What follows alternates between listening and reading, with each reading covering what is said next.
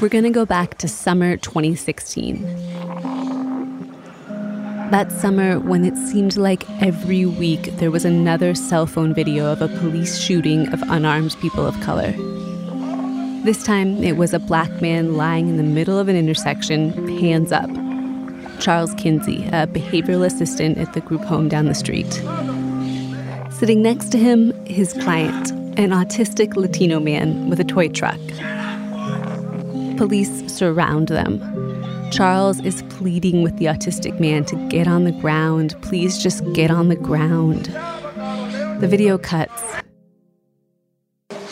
When it starts again, Charles is lying in the street. He's been shot in the right thigh.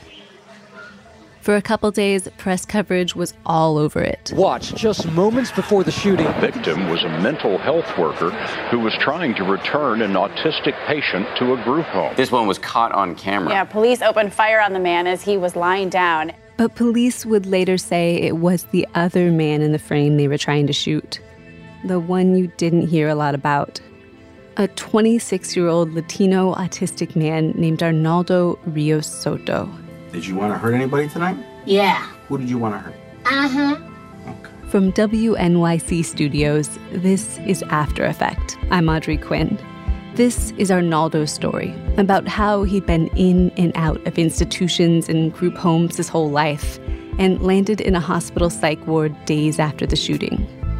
But it's also the story of the hundreds of thousands of developmentally disabled adults who live in this country, of what they can and cannot do, who decides that, and how those decisions are enforced, with restraints, with drugs, and on July 18th, 2016, with 3 bullets shot that day from a SWAT team member's gun.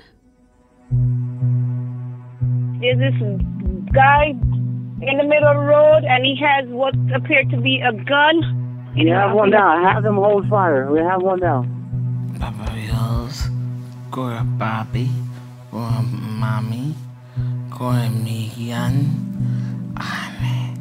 But I am freaking out. I just want them to be happy, both of them. What kind of a monster could hate disabled people? Who could hate the disabled? And what makes that so horrifying is that actually disabled hate is everywhere. It's normal. Arnaldo. Is that okay? I don't know, honey. It was all the wrong time, you know? Because of this shooting, at least 3 police officers will lose their jobs. 1 person will almost lose his life.